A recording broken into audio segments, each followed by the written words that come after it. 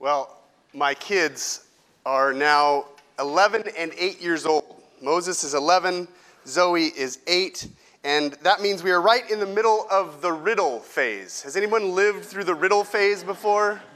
Oh, it's terrible. They love learning new riddles from friends at school or sharing the latest joke that they heard on the playground. Among them, of course, are the latest and the greatest knock-knock jokes. Do we have any knock-knock joke fans here this morning? Okay. How about this one? Knock-knock. Who's there? Mikey. Mikey. My key isn't working. Can you let me in? Knock-knock. Who's there? Abe.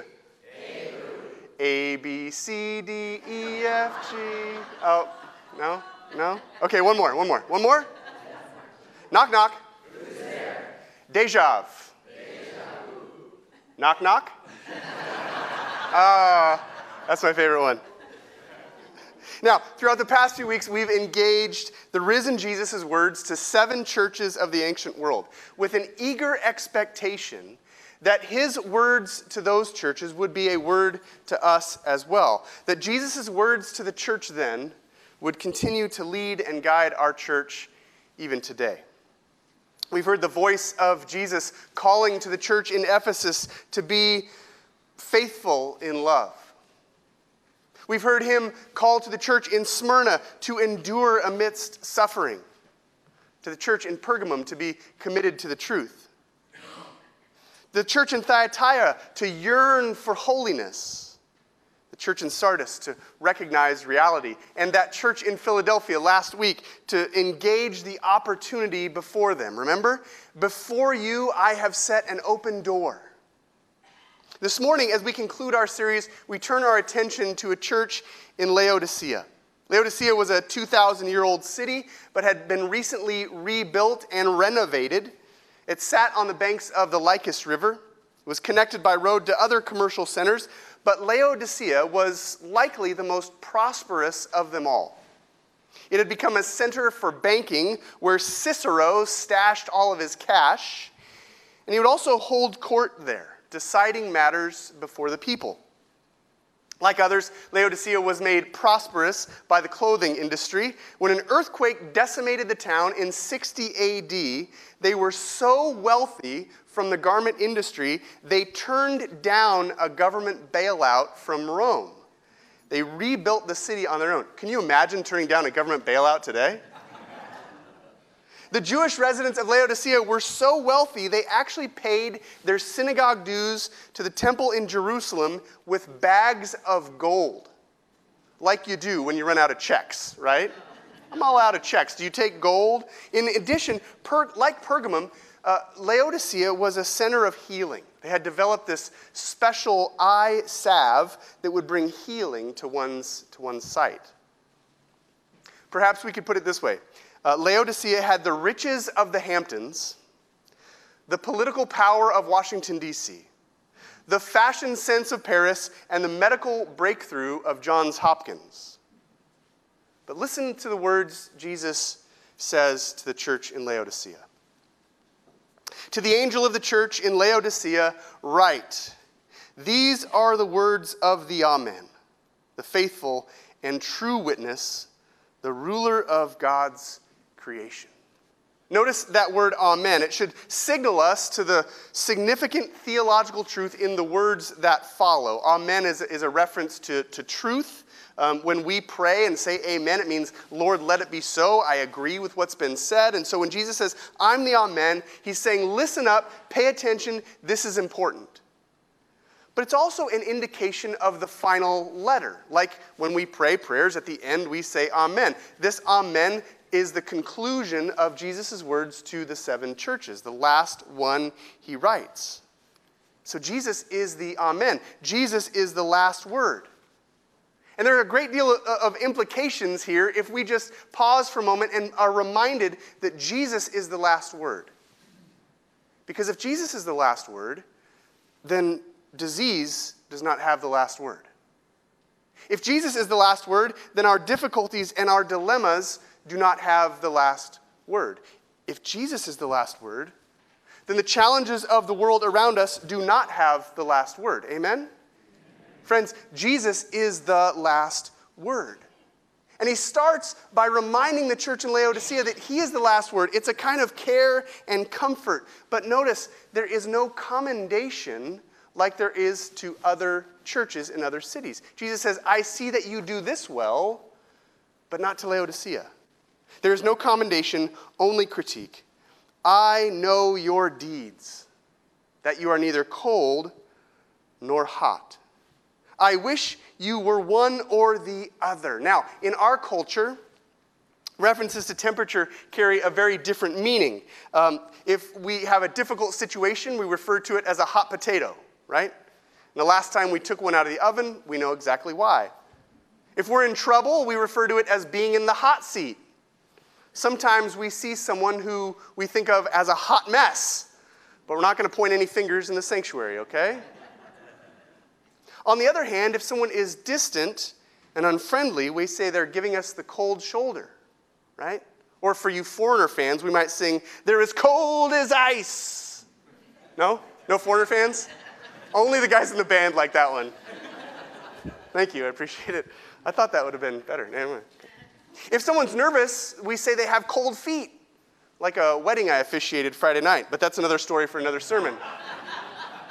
If someone's frustrated, we tell them to cool their jets, right? Take a chill pill, like I had to do in our last Little League game of the season when the umpire couldn't see the strike zone to save his life. Cool your jets, Coach Curtis.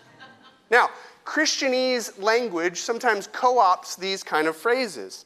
We can talk about someone's faith that's gone cold, right? Or someone who's on fire for the Lord. But that's not what Jesus is referring to when he talks to the Laodiceans about being either hot or cold.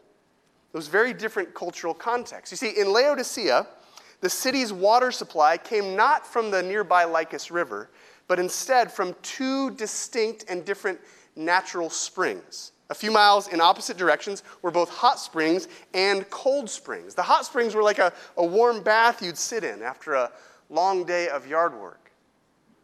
The cold springs were like a cold glass of water after you put away the lawnmower. Some ancient writers say these two sources vacillated the temperature of the town's water supply throughout the day. It's like those lyrics. Maybe some of us have heard these, and not Foreigner. Let me try. You're hot, then you're cold. You're yes, then you're no. You're in, then you're out. You're up, then you're down. Anybody? No? Okay, thank you. I see Trisha, and thank you. Okay, so two. That's the first and last time I quote Katy Perry in a sermon. Never again. Never again. So in essence, this vacillation from these two different springs, hot and then cold, made their water useless. It's not warm enough to soak in. It's not cold enough to be refreshing.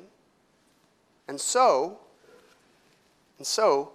because you are lukewarm, neither hot nor cold, I am about to spit you out of my mouth. We know how terrible this is. When we reach for a can that used to be cold from the fridge, but it's been sitting on the counter too long, we're surprised that it's lukewarm so soon. And yet the original wording isn't just like spitting out the contents of that can. It's more like, how do I say this in church? It's more like the effects of nausea. Jesus says, I'm going to spit you out. Jesus' language here is strong to Laodicea. He says, Laodicea, you make me sick. You say I am rich. I have acquired wealth and I don't need a thing. But you don't realize that you are wretched, pitiful, poor, blind, and naked. I counsel you to buy from me gold refined in the fire so you can become rich, and white clothes to wear so you can cover your shameful nakedness, and a salve to put on your eyes so you can see. Notice, Jesus takes all of the signs and the symbols of their prosperity and their pride, and Jesus turns them around. You're not rich in my eyes. You're not well-dressed in my eyes. Take some salve so you can see yourself clearly. He says, those whom I love, I rebuke and discipline. So be earnest and repent. Turn around, change your mind, think differently. Here I am. I stand at the door and knock. You see, there's the knock knock, but there's no joke. In the classic movie, The Princess Bride, there's one character who keeps on repeating the word inconceivable. And if you've seen the movie, you can hear it now in your head, and that's probably all you'll hear for the rest of the sermon. And at long last, Inigo Montoya turns to him and says, "You keep using that word. I do not think it means what you think it means." And in a way, I think a similar thing happens when we come to Revelation 3, verse 20. We've probably heard it many times before, especially when we think of sharing the gospel with someone who's never heard it, who's never received the good news of God's love. And so we think of this verse, we think of this passage. Here I am, I stand at the door and knock. It's this beautiful image of Jesus knocking on the door of our hearts. It's been immortalized in a number of various paintings. I have a couple for us here. There's Jesus standing on the door and knocking. I think we've got a second one. What I love about these paintings is in none of them is there a handle on the outside of the door. The door has to be opened from within. And this reference, Revelation 3:20, is even printed on In-N-Out burger wrappers. Have you seen this? Yes. Why do you think we ordered In-N-Out for lunch this afternoon? But like Inigo Montoya says, I'm not sure it means what we think it means. Let me explain. Jesus stands at the door and knocks, not at an individual's heart. He knocks at the door of a community. Now, it's true, of course, that Jesus comes into our lives and leads and guides us as individuals, but most of the time throughout the New Testament, when it talks about Jesus coming in and being with us, it's not only as an individual, it's as a community of faith. It's as a gathered people who are committed to doing life together. Here, Jesus is addressing not individuals, but the whole church of Laodicea. The whole church of Laodicea who were so content with all their cash, who were so sure of all of the things that they had earned and achieved. They didn't need a government bailout, and they didn't need God's grace either. What's more, when Jesus is knocking in Revelation 3:20, he is not knocking to be let into the heart of someone who isn't yet a Christian. Notice this. Jesus is knocking on the door of a church. Jesus is knocking on the door of people who say that they have given him their lives. The church in Philadelphia had an open door to go out into the world. The church of Laodicea has slammed theirs shut, excluding the very one they claim as Savior.